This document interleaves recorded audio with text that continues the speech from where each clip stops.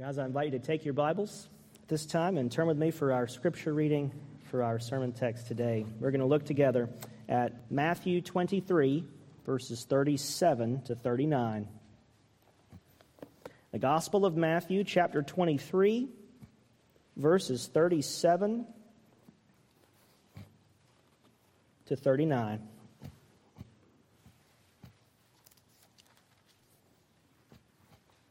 This is God's holy word for us today. Jesus says, "O Jerusalem, Jerusalem, the city that kills the prophets and stones those who are sent to it. How often would I have gathered your children together as a hen gathers her brood under her wings, and you were not willing. See, your house is left to you desolate. For I tell you, you will not see me again until you say, 'Blessed is he who comes in the name of the Lord.'" This is God's holy word for us this morning. Let's pray together. May the unfolding of your word give us light, O God, that we may be instructed in your wisdom. Give us eyes to see and ears to hear. Empower the preaching of your word, we pray, that we might receive it with faith and with eagerness to obey. And we ask it in Jesus' name. Amen.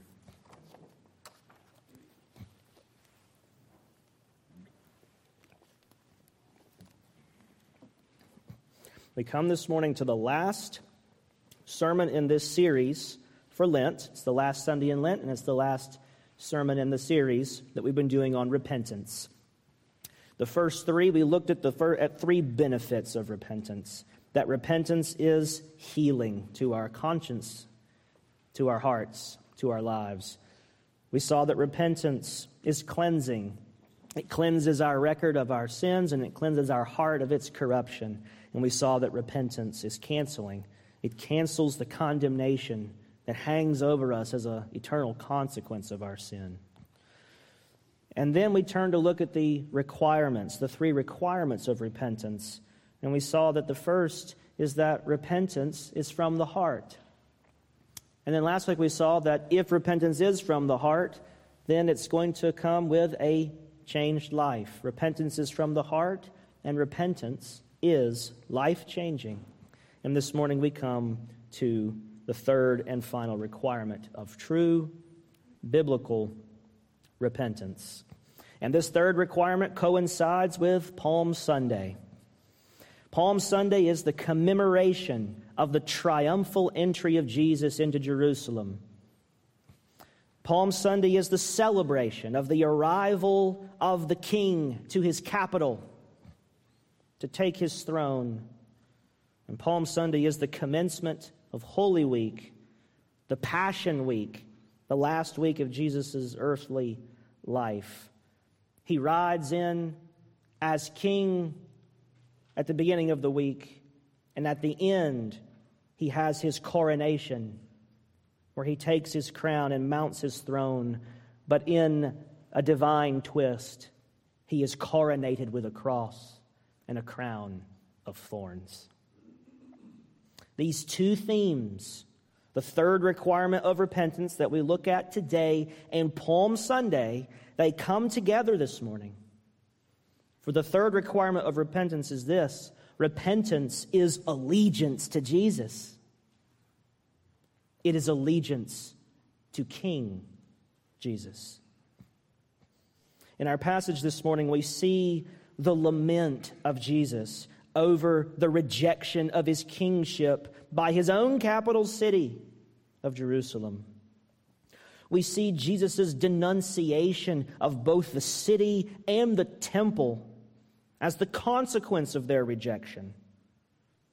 And we see finally the serious warning that Jesus gives, his warning that they will remain forsaken and destitute until they reverse their rejection and recognize the reign of King Jesus.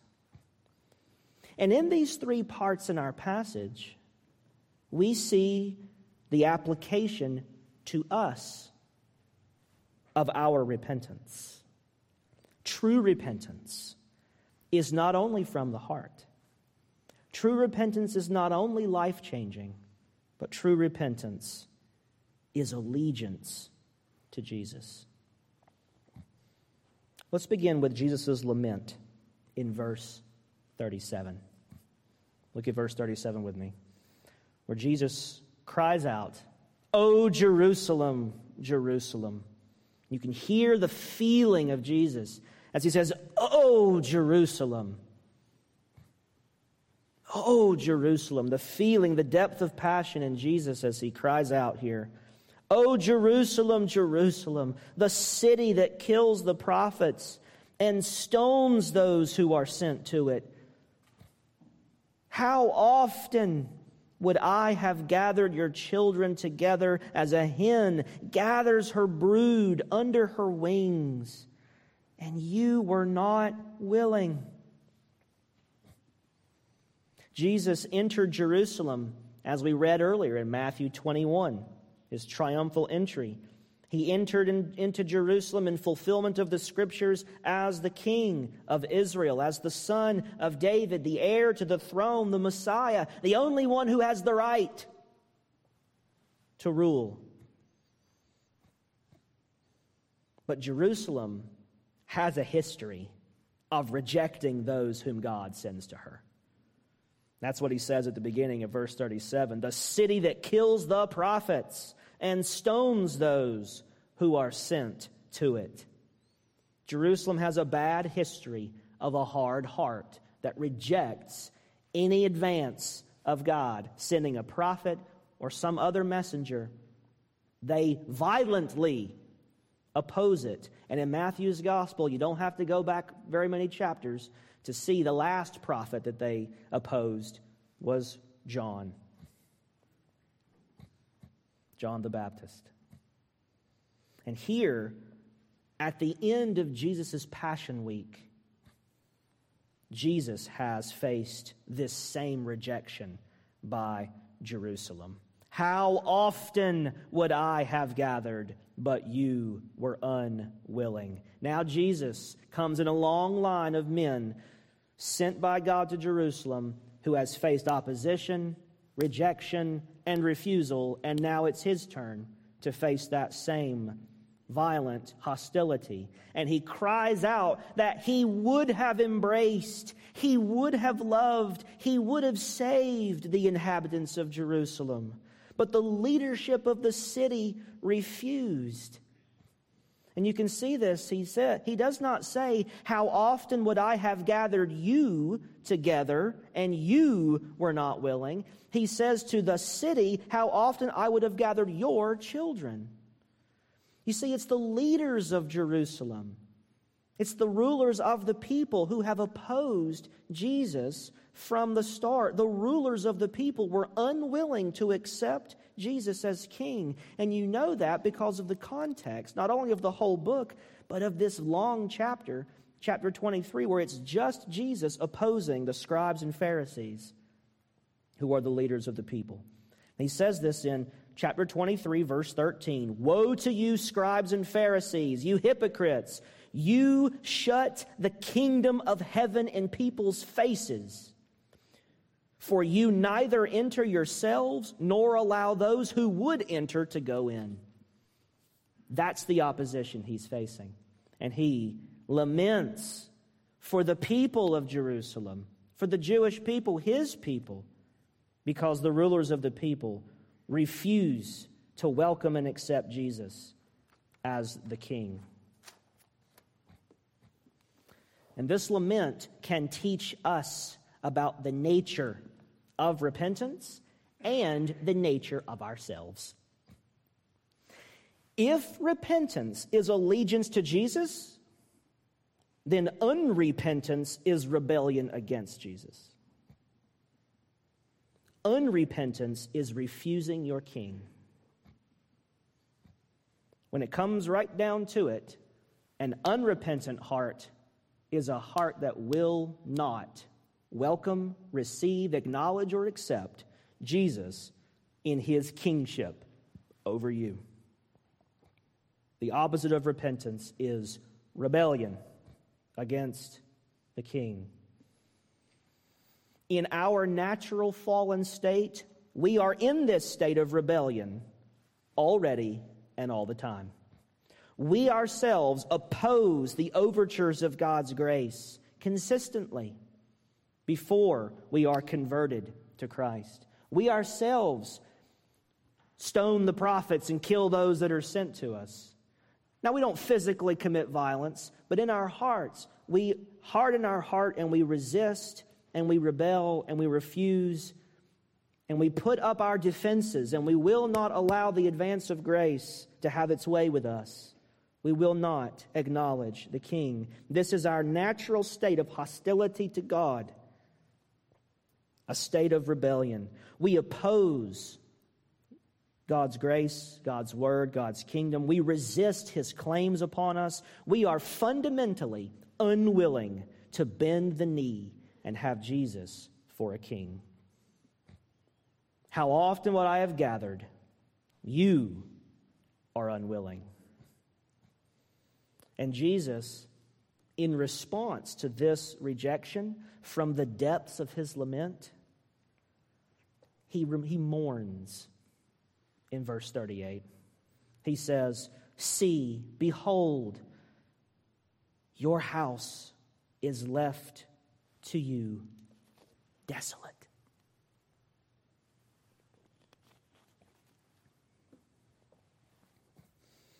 This is the natural consequence of Jerusalem's refusal. Jesus would have sheltered them as a hen with her chicks. But now Jerusalem is exposed. They're not under the wings. They're not under the protection. They are exposed. They are out in the open. They are without cover or protection. The city, the temple, the people are left to themselves, to their own devices, to their own defenses. They are alone. They are desolate. This word desolate means deeply, painfully empty, severely alone. That's the condition they're in. Specifically in the text and in the context, he says in verse 38, "See, your house is left to you desolate." Your house. Jesus, as he's saying these words, is in the temple. You can see that from the first verse of chapter 24. Jesus left the temple and was going away. So he's in God's house when he says these words. He's in the nucleus of the capital of Israel, the centermost point of the Jewish homeland. Jesus means by house, he means the city, and he especially means that the temple are abandoned, desolate, left to you desolate. A desolate temple is an uninhabited temple, an empty temple, which means God has left the building. The place where the Spirit of God is supposed to dwell and reside is left desolate. This is exactly what Ezekiel tells us happened when the first temple was destroyed by the Babylonians. That God's Spirit, he saw in a vision, the Spirit of God, the glory cloud, the Shekinah of God, the tangible, visible presence that he sometimes causes to appear to our feeble little eyes. And Ezekiel, in a trance of a vision, he sees the glory, as it were, just sort of levitate up out of the temple, and it goes across the mountains to the east, and it's gone. And he says to write the word Ichabod on the temple, which means forsaken, desolate, empty. The Spirit of God has departed. And the Babylonians come in and destroy. Now Jesus, who was accused of sounding like Jeremiah, who prophesied the destruction of the temple, is now starting to sound like Ezekiel. As he says, your house is left desolate. This temple is empty. And then he, like Ezekiel's vision of the glory cloud rising up and leaving, he rises up and leaves in a dramatic parable that when I go, I take God with me. You are left to yourselves. Jesus enacts what he says. He puts life into his words. He lives it out. He embodies it in his own life. An empty or a desolate temple is an uninhabited temple. And then perhaps most fearfully of all, a desolate city is an uninhabited city. Think exile. Think destruction. It's the desolation of war that is coming. The desolation of war. It's no accident that Jesus says your house is left to you desolate. And in the very next chapter, in verses 15 and 16, he warns about the abomination of desolation. So when you see the abomination of desolation spoken of by the prophet Daniel standing in the holy place, the temple, and then he says, let the reader understand, then let those who are in Judea flee to the mountains. He means your house, your city is left to you desolate. It's empty of God's presence now, and it will be empty of God's temple and God's people when the Romans are done with you. Oh, how often I would have gathered you up like the chicks under the hen's wings. I would have protected, I would have cared, I would have kept you. You would have been spared, but because you were unwilling, now your temple, your city, your people are doomed to desolation. And you know that the abomination of desolation refers to the Roman armies who come in and sack the city and destroy it and burn and obliterate the temple so that there's almost nothing left even to this day.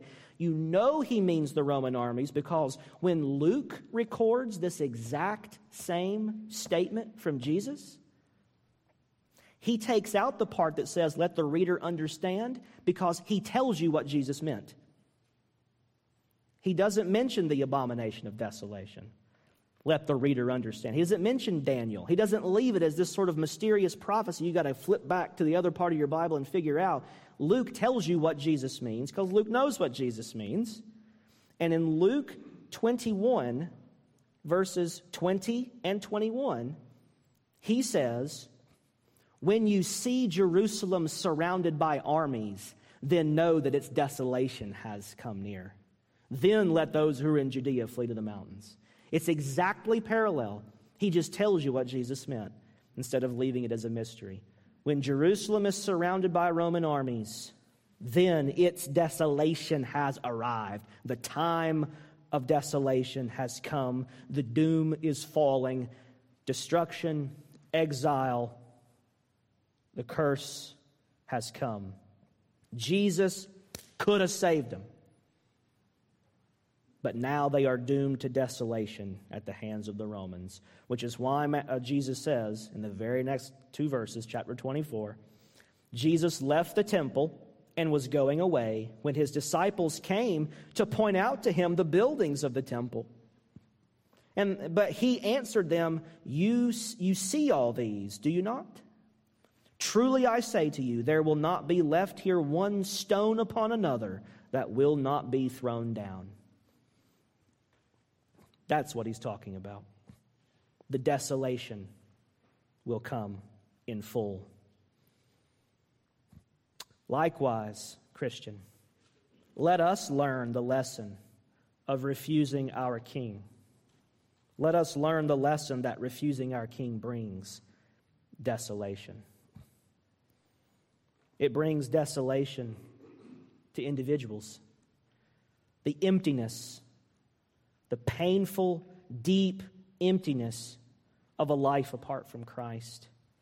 And we look around us, perhaps in our families, perhaps among our friends, in our neighborhoods. We look around us and we see on social media, or we hear on the news, we are aware of so many desolated lives lived apart from Christ, seeking to fill the void of emptiness with everything they can stuff in there. Men, women, and children, and all of the desolation that comes in people's lives. Emptiness and brokenness and loneliness. It works out in all kinds of little ways, like spikes in depression and anxiety that come from who knows where sometimes. Desolated lives. We see also the emptiness of our cities, our neighborhoods, our nation. We live in a desolated society where there is this gnawing emptiness that we try to fill politically, economically, socially, culturally, with entertainment or science or you name it. We try to cram anything we can into our society to fix it, make it better, bring about heaven on earth. Our kingdom come, our will be done on earth. And we bring desolation to our societies. And we see tragedy, we see violence, we see division, we see desolation. When we refuse the King, we have desolated lives. We find desolated societies all around us, with ourselves being a contributing factor. It's not those people out there, it's me too. I'm part of the brokenness too. And finally, we see the emptiness of eternity apart from Christ. The desolation of eternal separation from God, which is the best definition the Bible has for what hell is. The best definition of hell is not worms that gnaw on you for eternity or devils with pitchforks or, pitch blackness, but also a big fire. How does that work? Right? The Bible uses all these different images that are not supposed to all fit together into one literal picture of hell. They're all these horrendous little metaphors that are it's not literally this, but it's at least this bad, but worse is what they're trying to do. They're trying to point you to something that's worse, it's beyond itself. It'll be like being in pitch blackness all alone, but at the same time, it'll be like feeling yourself burning, and at the same time, it'll be like this absolute cavernous, infinite loneliness where you're floating in a universe of nothing all by yourself, and yet there's lots of people there too. There's all these images for what hell is, but at bottom, it's just adrift in eternity alone, apart from God. How often I would have gathered you together. I would have pulled you close in the embrace of eternal fellowship, but you were unwilling, and so you will have the cavernous desolation of an empty eternity. This is what happens when we refuse the King. Desolated lives, desolated societies, and the desolation of hell. But there is a way of escape. There is a way of escape held out to us rebel sinners. In the sobering warning of verse 39, Jesus implicitly holds out hope that our fortunes can be reversed. If we recognize the crown rights of Christ, He will come and He will rescue.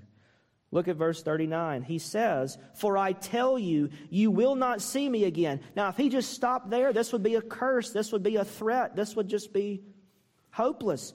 You're never going to see me again. You had your chance. You refused. No more chances. You're done. But He doesn't stop there. He says, "You will not see me again until you say, 'Blessed is he who comes in the name of the Lord.'" Blessed is he who comes in the name of the Lord. When you do that, Jesus will return to you. He will come to you. When Jesus says, "Blessed is he who comes in the name of the Lord," that is a quote from Psalm 118,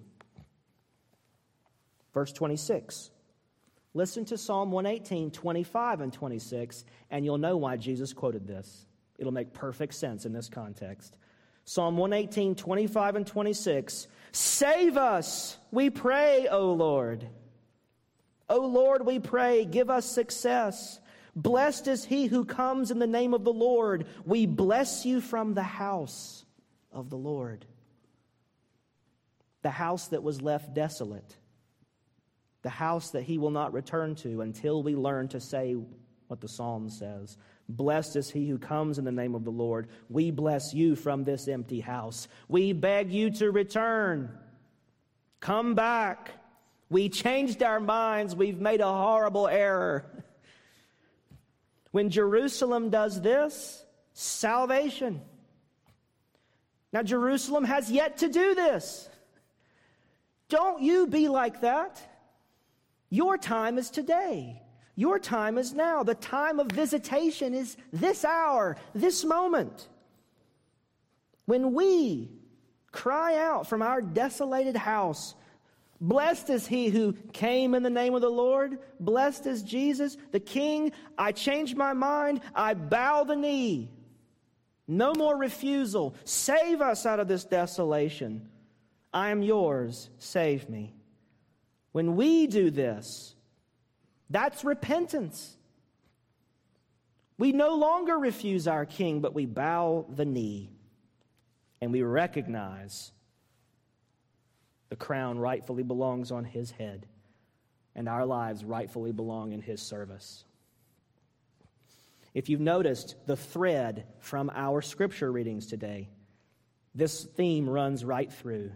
In Isaiah 45, 22 and 23, it says, "Turn to me and be saved, all the ends of the earth, for I am God and there is no other.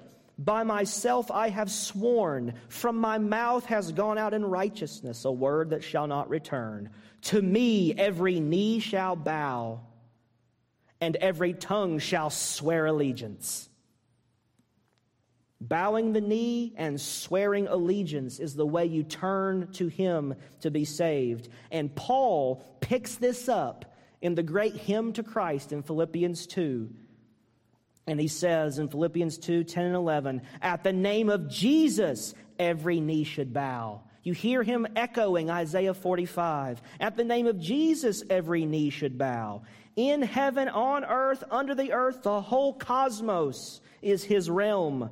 At the name of Jesus, everything bows the knee, and every tongue confesses that Jesus Christ is Lord, to the glory of God the Father.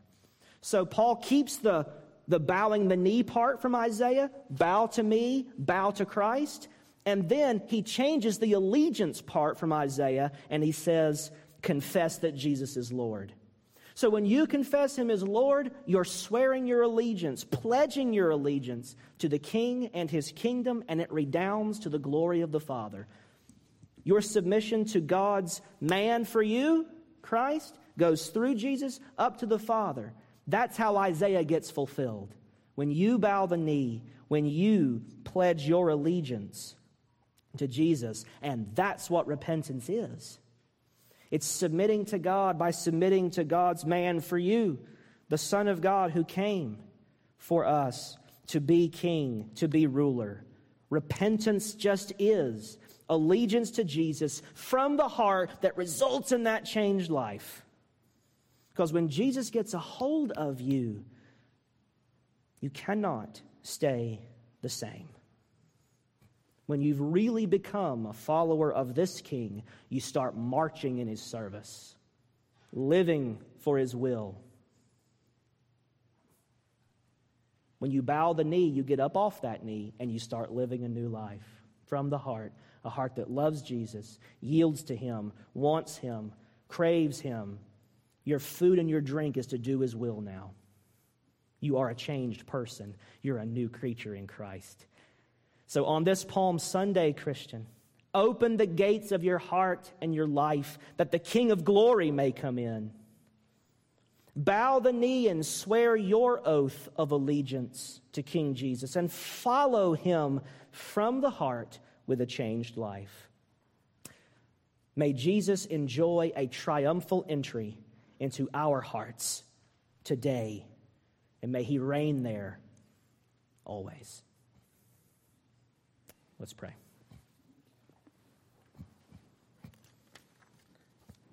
Father, we thank you that you sent us your Son to be for us our King and our Savior.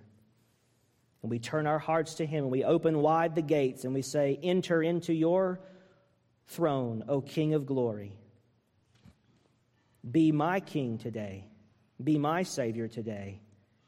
Do not leave me desolate, but fill me with your presence. Fill me with your love. Fill my life with newness and wholeness. May we all belong to you today. Have your throne in our hearts. Have your throne in our hearts. And may you reside there always. We ask it in Jesus' name. Amen.